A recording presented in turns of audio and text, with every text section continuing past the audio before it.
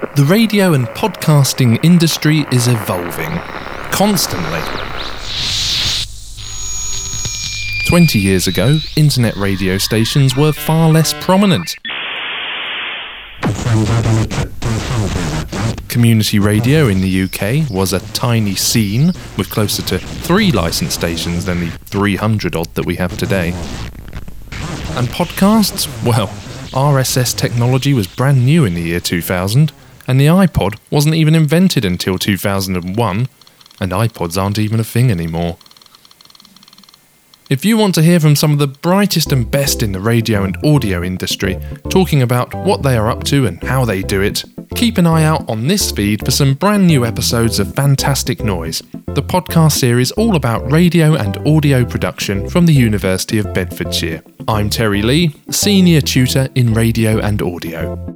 I have new episodes for you on Tuesdays, starting on Tuesday the 15th of September, and we'll be looking at a number of themes, including from YouTubing to podcasting with Maddie Moat. For me, the podcast is an audio extension of what I do on television and what I do on YouTube as well. True crime podcasts with the BBC's Dan Maudsley. A podcast gives you so much more opportunity to do very deep, complex stories and also build that emotion.